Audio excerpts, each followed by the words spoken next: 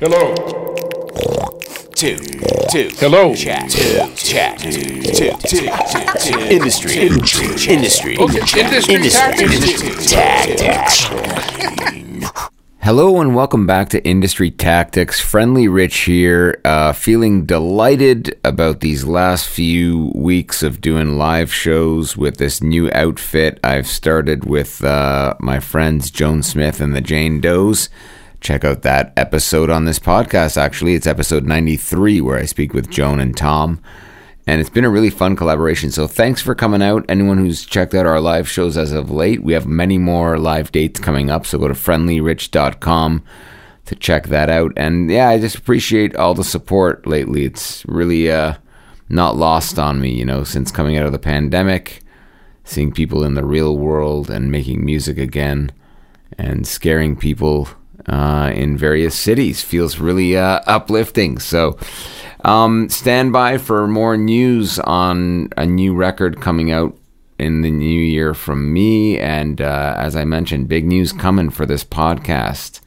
I can't wait to announce the news coming soon on that front. So thanks for your loyal listenership. On the podcast today, none other than violinist, percussionist, composer, and all-around creative music, Melody McIver, recently appointed to the Faculty of Music over at University of Manitoba. We had a lovely chat about their musical career to date and what's coming up in store for Melody. So dig in. This is episode number 157 of Industry Tactics, feeling really uplifted by these great conversations I'm having with so many amazing musicians in our world. So thanks for supporting. Here it is now, episode 157, Melody McIver.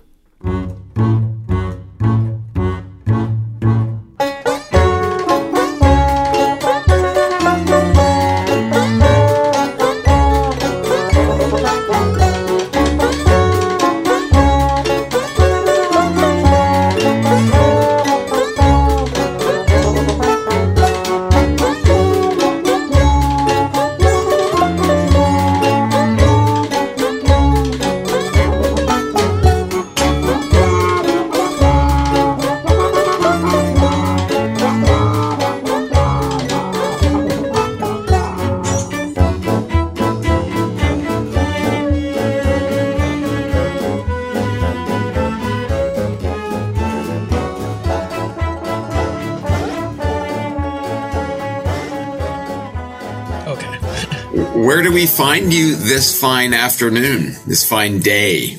I am at my home in Winnipeg. Wonderful, wonderful. And Melody, how long have you lived in Winnipeg? Winnipeg's quite new to me, so we moved here mid-July, so still just kind of settling into the city, getting a feel for the flow. I didn't realize it was so fresh for you. Okay, how are you digging it so far?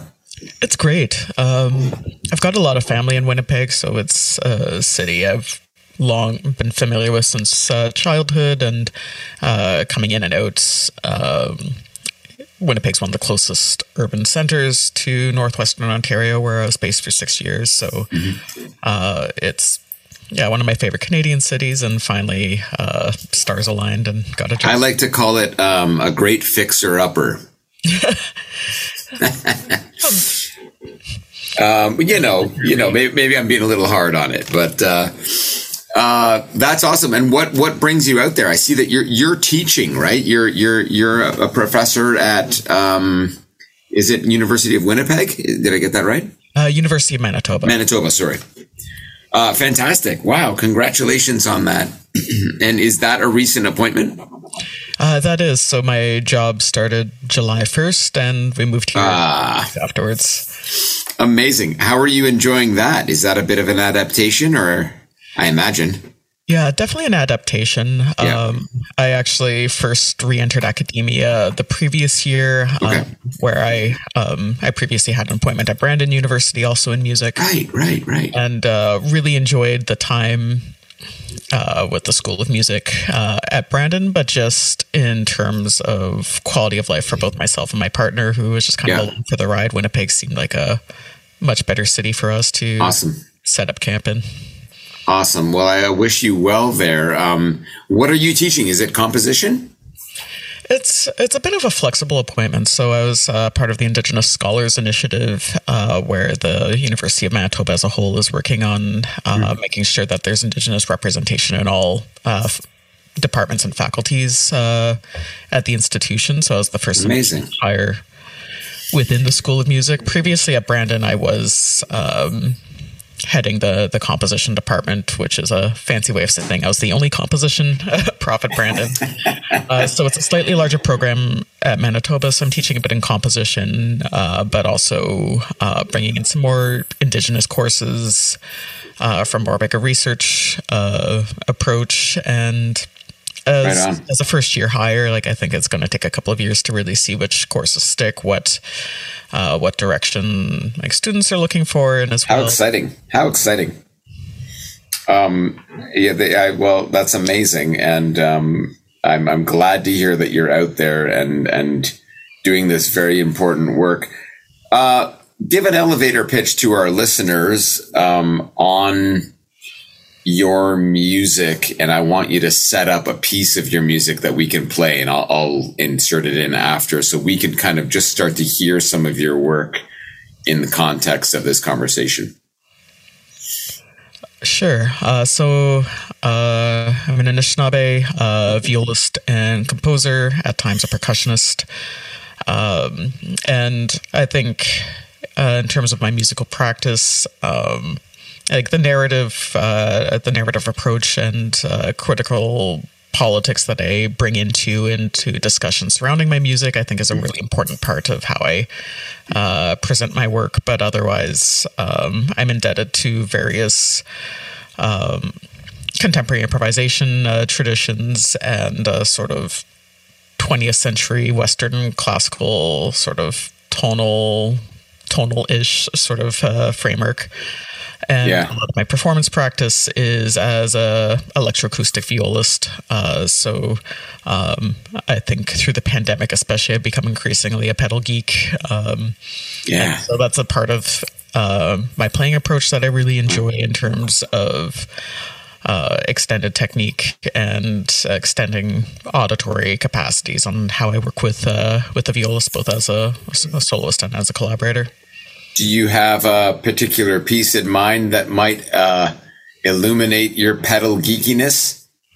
I think Nanan sets the stage really well. It was, it became sort of I didn't have a single when I released Reckoning, but it was the track that really seemed to strike a chord with a lot of folks and puts together a different set of timbre, I think, than is often anticipated for a violist. Right on. Here comes Nanan right now from Melody McIver.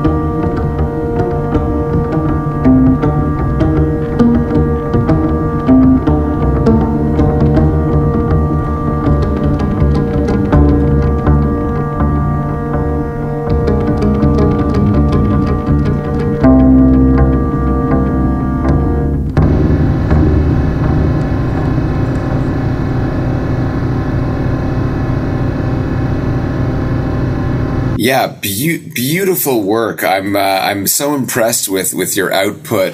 So that was from Reckoning. That was from 2017. 2017, hey? And that was your first solo release, is that right? Yes, that's right. And it was originally conceived as a score for the theater piece of the same name, which was a play written by Tara Bagan. And, right. I was just really proud of how that music came together, and I ended up deciding to chop it up a bit as a release, and I think it stood really nicely on its own. Yeah, congratulations. It's nice. It's really, really heavy stuff and so moving. I'd like to hear a little more from that EP later. Maybe we'll go out with something, but your musical adventures have taken you, like, it sounds like, to many incredible places in our country and beyond. Can you unpack a little bit of like how you collided with music in the first place? Yeah, it's a great question. I come from a musical household, so my mom. I see that. Yeah. And really proud of my mom too, who's a second career musician now. Like, okay. Rather than going into early retirement at the end of the Harper years when he was slashing and burning the CBC. My mom went back to school, piano pedagogy, and built up a piano teaching studio, and has become increasingly busy as a performing pianist and composer as well. So though she wasn't a professional musician by vocation as I was growing up, she always really had that passion for the piano in the house, and really maintained like that level of passion and dedication to music, and I think in a really organic way for me. So neat. So you had it was in the house basically, eh? It was like growing up, it was all around you. What's your mom's name? I want to highlight that. Beverly McIver. Beverly McIver, right. I came across Beverly McIver's work at the Canadian Music Centre, among other areas. Okay, so that's great. So the big inspiration right at home in your mother. Amazing. Where do you go from there? Like, do you get into lessons? How do you kind of gravitate to it's viola, right? Yeah, private lessons growing up. And it was actually, my mom's a pianist through and through, and my piano playing skills are nothing to write home about. It's a very got you. Functional sort of instrument that I came to as a music undergrad. My dad studied violin and guitar, even bagpipes as a kid. Oh wow! And so we always had his childhood violin in the house, and so that was something that. Just by fluke, my neighbor as a child was also studying music education and violin. And so my mom asked her, like, hey, we've got this violin, like, can you tune it up and play it for us? And I was like 5 or something, and was really gravitated to that, and like spent a year or two nagging until my mom agreed to put me in lessons. Love it. And so the interest was there, but I was also a pretty reluctant, no, I don't want to practice kid for a good dozen years or so. I don't think until my teen years when I really started putting the work in as a child. I think I was more interested in hockey than music lessons. But where did you grow up?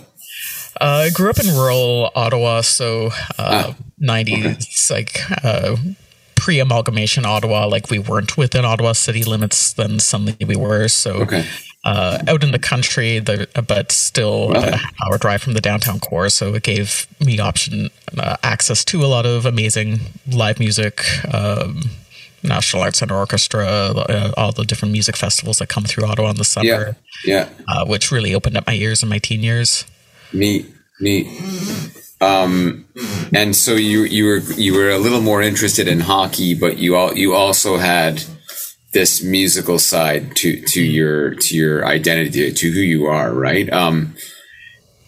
Who are some of the early teachers that kind of really helped lock it for you and get you on this path? apart from your mom, it sounds like. Yeah, I think public school music education. Love it. Was the big thing for me, having that community, and like as an only child out in the country, I was a band geek through and through. And coming to middle school in grade 7, we were told to choose an instrument, and I was coming from a rural school that didn't have a music program, so we were like a year behind, but with so much 6 years of music lessons already, I was like, yeah, I know what a quarter note is. We didn't have a strings program, so I ended up going about as far from violin as I could. I went for percussion instead, and I think that really flipped the switch for me, just choosing something at the polar spectrum of kind of musical performance like that. I think that's when I became like really passionate, started like I want to listen to bands with all the best drummers, like this is so fun. Like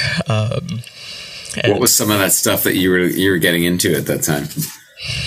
Like I was like age 12 or something and picking up a CD, and like I remember like it was probably when like the Art Blakey the Ken Burns jazz documentary they had like all the CDs coming out of it, and I actually still haven't watched the documentary series, but on a whim I was just like I grabbed like an Art Blakey CD, started like buying issues of Modern Drummer every month, which like was also kind of presenting this whole curriculum of drummers in different styles to listen to.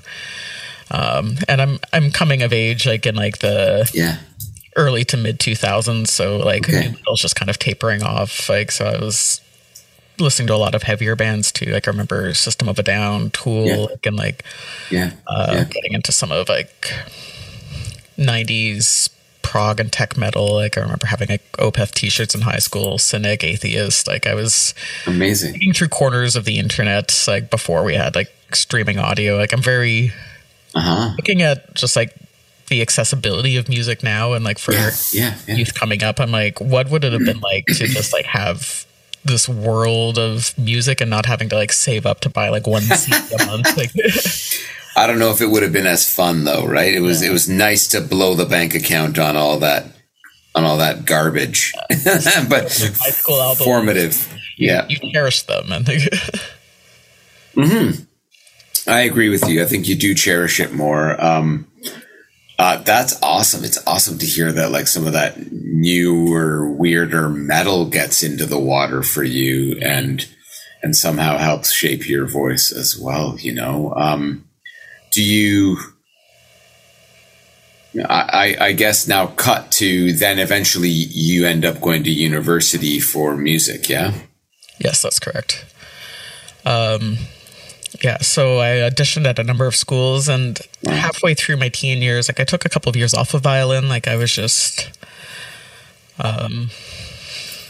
it wasn't kind of clicking for me in the same way. And I think there was like so much kind of elitism and competitiveness in terms of like classical training, especially in Ottawa, which is like such like a, I don't even want to say upper middle class. Like a lot of like those youth orchestra spaces were just like straight up upper class, and we weren't in poverty by a long shot. But as the only brown kid that was ever in the building, like you definitely felt like a bit of an outlier.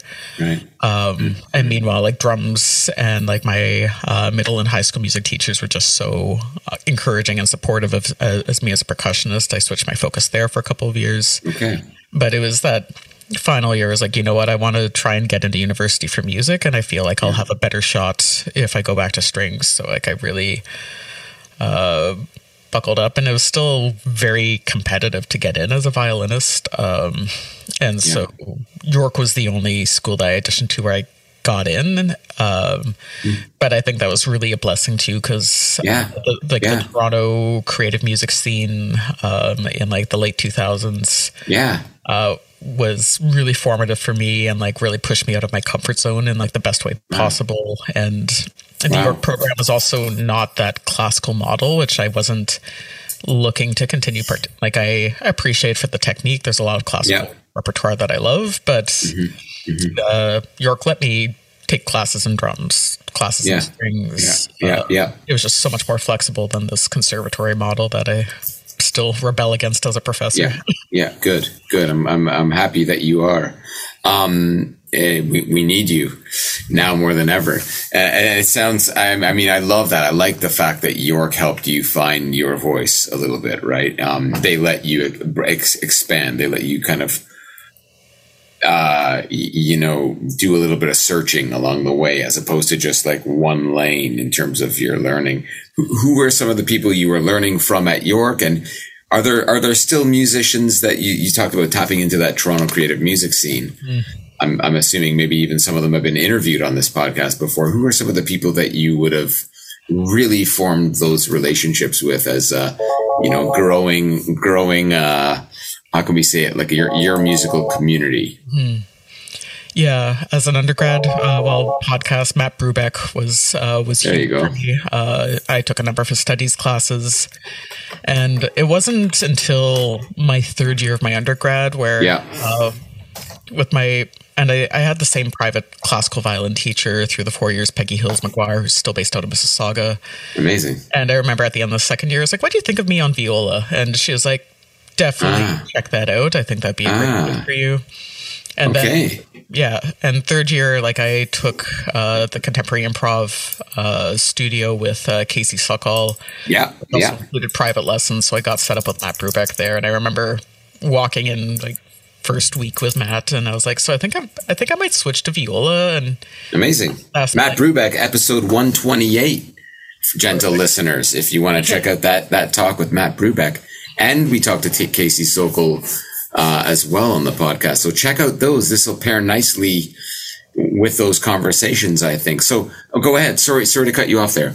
Yeah, it's all good. Yeah, I remember Matt was just like, can you sing the low C on a viola? I think I hit that note, and he was like, okay, that's you. Wow. I mean, I was like maybe 20. You gotta love that. Yeah. And I didn't feel like I was in a position to argue. And like, there's just something pulling me to the viola, and having the opportunity to study with Matt for that year, of course. Love it. What an impact. And yeah. Cello and viola, they share the same tuning. A lot of viola repertoire is based on cello transcriptions. So like we're very close relatives in the string family. And interesting on viola too. It is kind of, for me, it feels like a little bit of the underdog instrument. I don't want to put it in a box or anything, but the way it navigates in the anthropology of the instruments, I don't know. It sort of has this, it's just interesting. Like violin gets so much of that shine. This is just me peering from the outside on the string family, right? But it kind of gets second fiddle. It literally gets third fiddle so it's interesting, right? Do you I think it opens up opportunities though, right? Because violin is so much in the foreground, getting burned by the limelight so often. Absolutely. And even a lot of violists that stay more firmly planted in that sort of contemporary classical tradition say the same thing, where because there's so little repertoire written for the viola until the 20th century, it opens up a lot of possibilities. There's no standard way of constructing a viola. I didn't know that. Yeah. Yeah, because like violin has a very set size and parameters, but the viola, there's a certain convention of like the bigger the better, as big as you can manage. Oh, neat. But I have small hands. I tore my rotator cuff about a decade ago, so I've gone for smaller scale instruments since then. Been getting increasingly into extended range instruments, but my latest viola was 3D printed, and I kind of like the... You weren't kidding about geeking out with pedals. The actual wow, that's fascinating. Yeah. How did you do that? I mean, doing your homework, you stumbled upon a 3D printed viola. That's amazing. Yeah, it popped up on Instagram. Oh my God. I like following different electric violinists and violists, and I think someone else posted one of David Perry's instruments out of Portland, and started following his work, and finally bit the bullet when like he did like this Pride series. That's so cool. Over June, and so I've got like this rainbow progress flag viola. Amazing. And Amazing. just got it. I don't know. I think I was in Winnipeg maybe a week or two before it arrived. Okay. So it's very new to me. That must have been such a great day to get that. Did you get that in the mail? I did. Oh, man. Wow. Amazing. My, oh, my. Let's cut to some more of your music. Set something else up for us based on the lovely conversation we've been having, please, if you will. Maybe let's go with Dabino Egijo. Okay. Do you want to tell us a little bit about that piece? Yeah, so Dabino Egijo was commissioned as part of an APTN documentary a couple of years ago. The show's called Amplify. It's still available, I think, over like the APTN streaming app. Oh, okay. And Amplify is a series where a musician and an Indigenous musician filmmaker kind of paired together for a week to work on a project based on a concept. So I ended up working with Nadia McLaren, and we were really just honing in on connections to land and territory in like the Sioux Lookout region, where we're both Anishinaabe. Nadia grew up in Sioux Lookout. It was where it's my homeland, and it's where I lived for 6 years, and it ended up also having a bit of this like Steve Reichian sort of approach where I was just starting to work on my string quartet Odabanog at the time, which was commissioned in response to Steve Reich's different trains. So that notion of like speech rhythm, like impacting melodic development was really bouncing around in my head. And so we spent Ralph Johnson is an Anishinaabe elder based in Sioux Lookout who was kind of mentoring us through the week while we were working on this documentary. And he shared with us this phrase, "Dabino Egijo, Gegabino Go Simin," thinking about music and sound in its role in like the Anishinaabe creation story, and like he was really emphasizing that particular phrase, and eventually I was like, okay, that's it, like that's the song. And wow. It ended up being this sort of 7/8 composition, Dabino Egijo, da da da da da da, and kind of based on like these discussions that I had recorded with Ralph, and it's in terms of my commercial releases, it was nice to have like the opportunity to do more of like a structured, like multi-tracking approach. The Reckoning EP was very live off the floor, recorded kind of blended between acoustic viola and whatever the pedals were doing at the time. And so Dabino Egijo was a bit more structured in terms of like the viola takes, and then a bit of piano and percussion that we added after the fact in the studio. A little more production. Here it comes now, Dabino Egijo, Melody McIver. Thank you so much.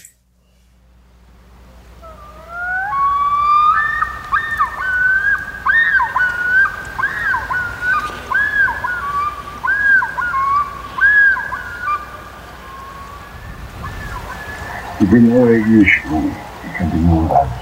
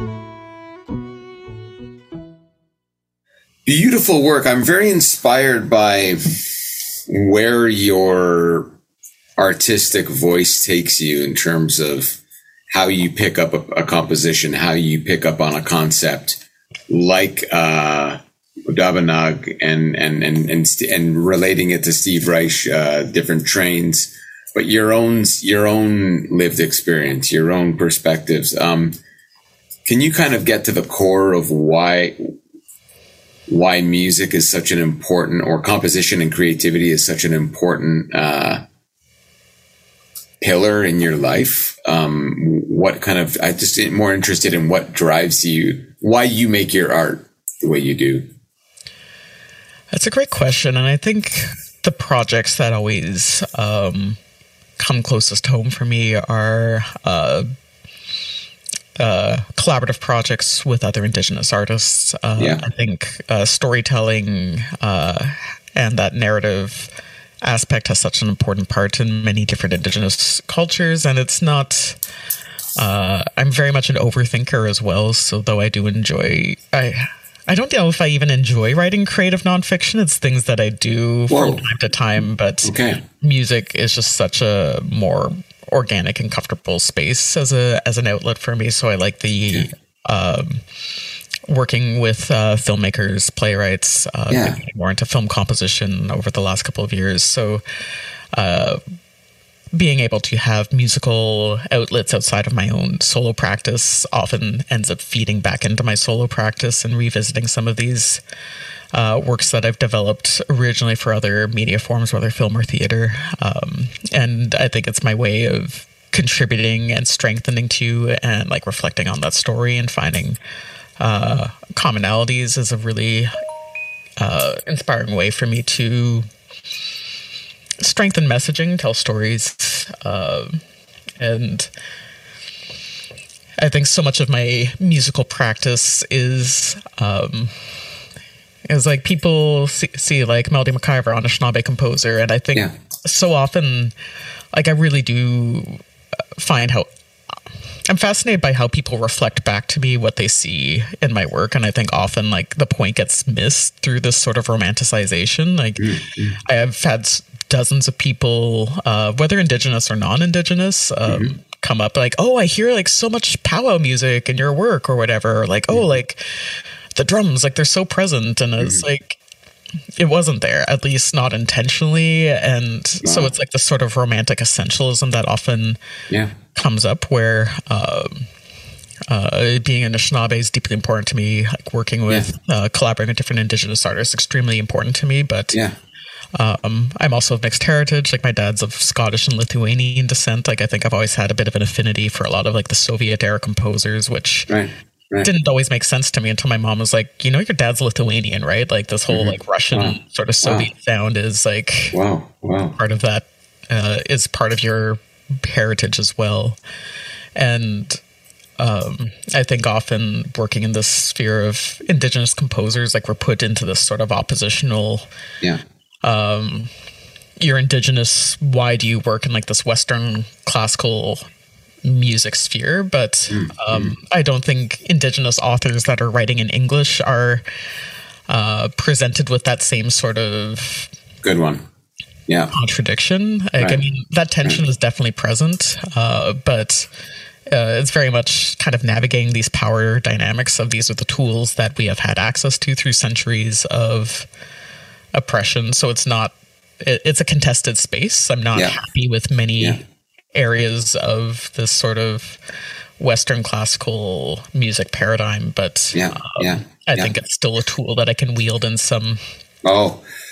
And you are pushing it forward and helping define what that looks like, and I think helping undo some of those knots that might be there in terms of just associations that don't need to be so.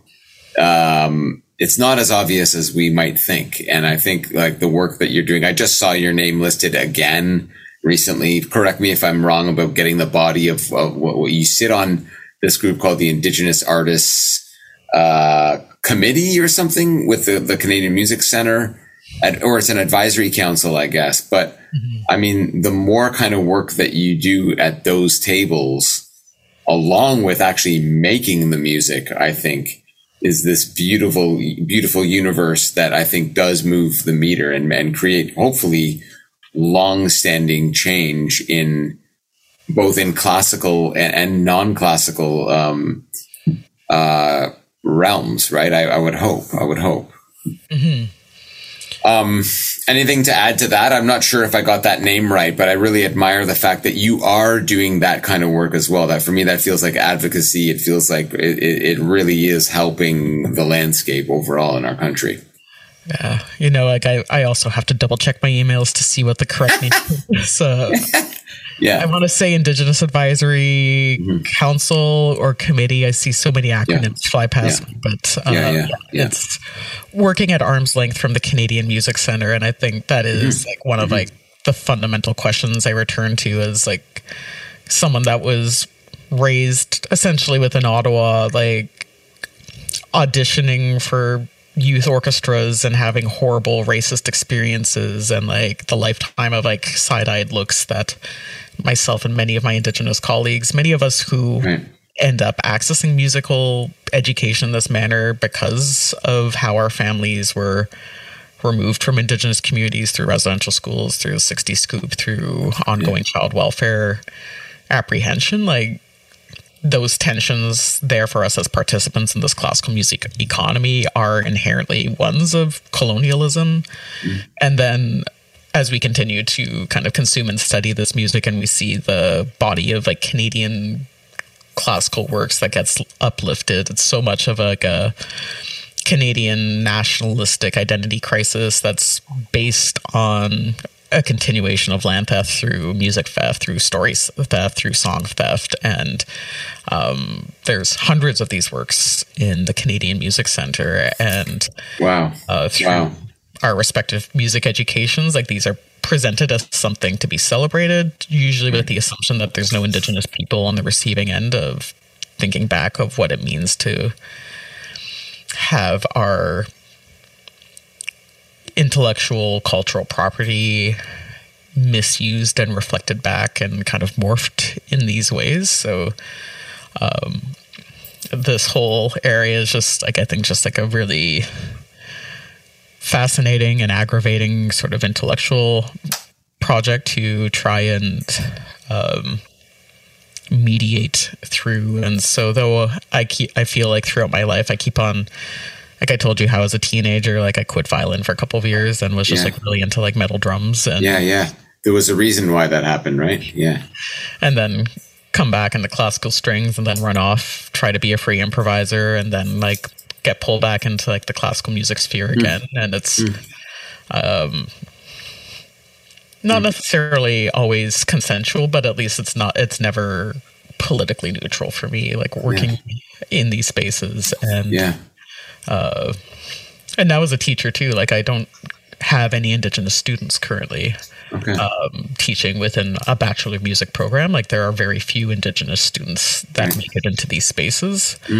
And so I'm not always quote unquote indigenizing, but if like right now I'm teaching orchestration. And so like sitting through the textbooks and like explaining to the students when like looking at all these heralded European composers, it's like, oh, we've got 40 different Wagner examples throughout this textbook. Like, let's talk a little bit about the values or lack thereof of Richard Wagner. Right on. Handel is like months of paychecks for every Canadian period musician every Christmas season, but like his paychecks came from slavery. Right.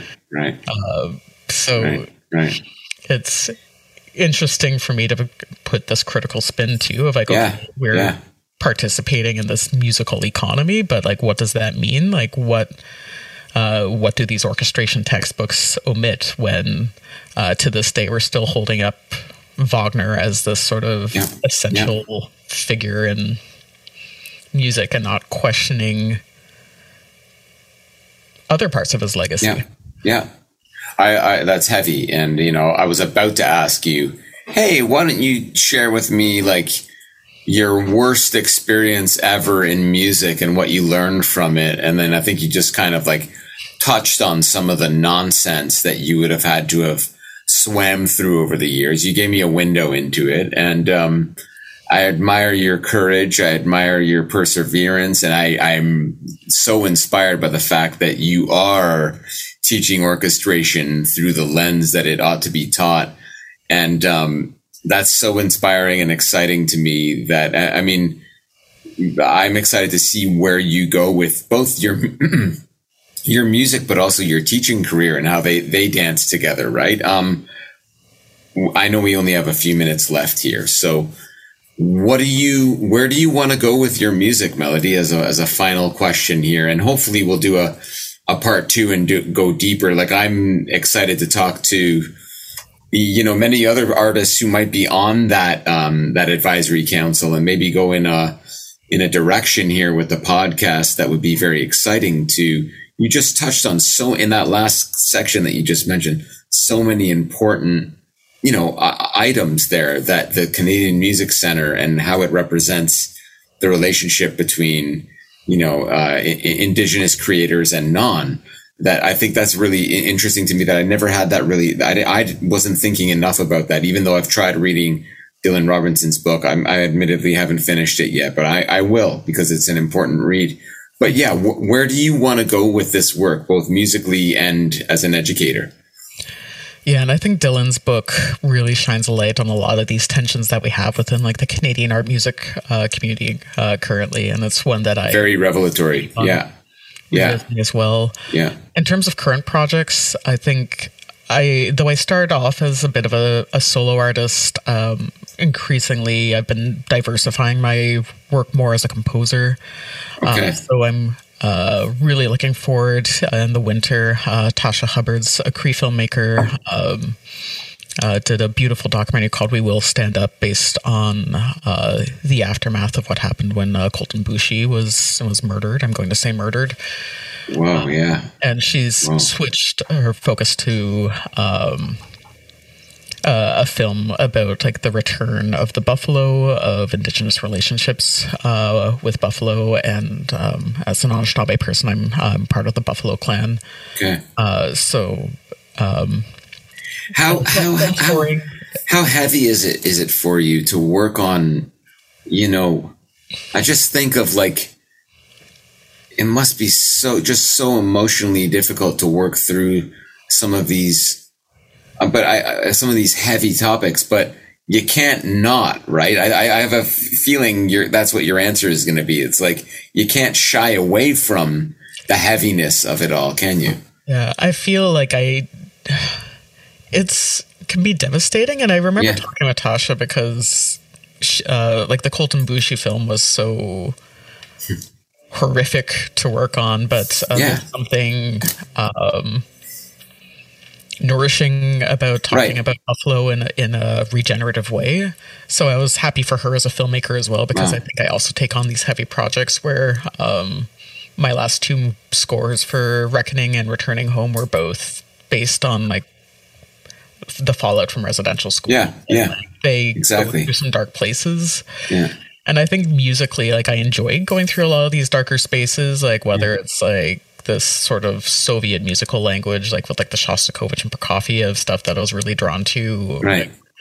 Or, like, all the metal I was listening to as a teenager. Yeah, all of that is not exactly, like, happy listening, is it? Yeah. And so it's finding a way of, like, having that, like, aesthetic of tension, of pain, of release, as a narrative counterpoint to some of the stories that we're telling. Sometimes I really struggle to get back into the beauty, like, especially scoring Returning Home. At the director was like, okay, this is, like, the optimism scene with all the school children where we have some hope. And I'm like, man, we've been going through, like, an hour's worth of genocide footage, and now you're asking me for the hopeful music. And it was really hard for me to get there. Yeah. Well, look, we've run out of time. Gentle listeners, go to melodymciver.com for all things Melody. You'll get into the SoundCloud clips, and you'll be able to dive in more extensively. Could we end on that piece that you were just referencing? Would that be a fun? What do you want to end with? It's chef's choice, of course. Yeah, but I think that's suitable. And that was Orange Shirt Day, and I'll send you the link after. There's a viola only version that's available on the Returning Home soundtrack. But I also re-recorded it for a studio concert video with like some Fender Rhodes that I think gave it a bit more vibrancy to it. So love it. I'll give you the time code there, and you can splice that in from the live performance. Amazing. Melody, thank you so much. I know we persisted to make this happen. I appreciate your work, and I wish you well in the year ahead of us. All right. Thanks for having me. Ciao. Ciao.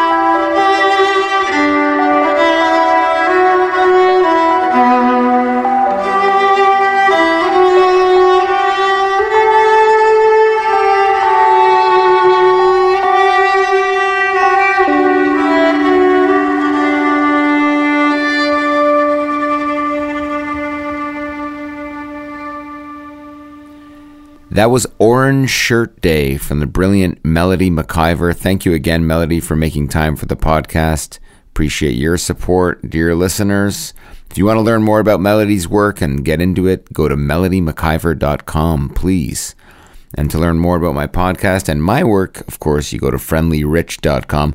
We'll see you again soon on Industry Tactics. Take care, everybody.